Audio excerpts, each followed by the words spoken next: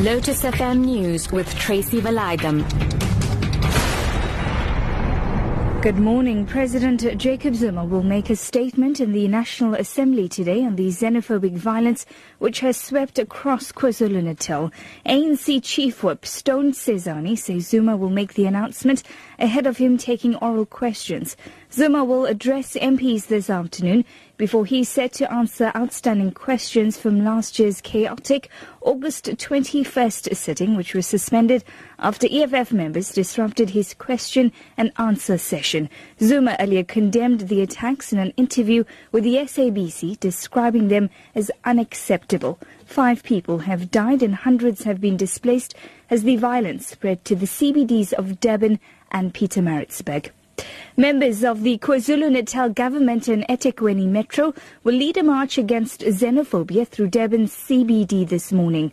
Premier Senzo Mchunu and Mayor James Nqumalo are due to walk with groups representing foreign nationals, religious groups, non-government organizations and civil societies from Curry's Fountain to City Hall.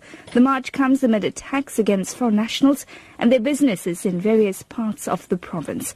Efforts are also underway to start a dialogue on the reintegration of displaced people. The ANC says a Cape High Court ruling against Parliament will have serious implications on the workings of the National Assembly. The court ruled that the EFF leader Julius Malema's comments that the ANC-led government massacred people in Marikana was not unparliamentary. He made the comments during the State of the Nation debate last year. Malema was ejected from the House by the NCOP chairperson Thandi Modise after he refused to withdraw the comment. ANC caucus spokesperson Moloto Motapo. We will study the judgment thoroughly and give an appropriate response. But on the face of it, we believe that the judgment might have far-reaching implications on the culture of parliamentary debate, in particular the rules governing appropriateness of language used by MPs in Parliament. Such rules, as we all know, are aimed to preserve civil engagement and protect the decorum and integrity of the institution. In this regard, things like name-calling, unsubstantiated claims, particularly of criminal nature, made against fellow MPs run counter to this kind of democratic institution that the rules are intended to preserve. An illegal miner has been shot dead at Goldfield Shaft 13 in Benoni last night. Police spokesperson Ramotaki Makaba says it's alleged that he was shot by another illegal miner. The motive for the shooting is not yet known. At least 4 to 5 more people are believed to have been shot. Another prominent supporter of the Ukraine's ousted president, Viktor Yanukovych, has been found dead. Oleg Kalashnikov was found near his home in the capital, Kiev. The BBC's David Stern reports.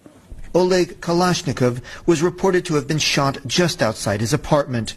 Mr. Kalashnikov was a former parliament deputy and organized support for President Yanukovych before he was driven from power. At least 8 other officials from the Yanukovych government have died suddenly in the past 3 months. The majority are said to have been suicides, though officials say it's also possible that they were killed or forced to take their lives. Ukrainian commentators have accused both the pro- and anti-government camps of having a hand in the deaths.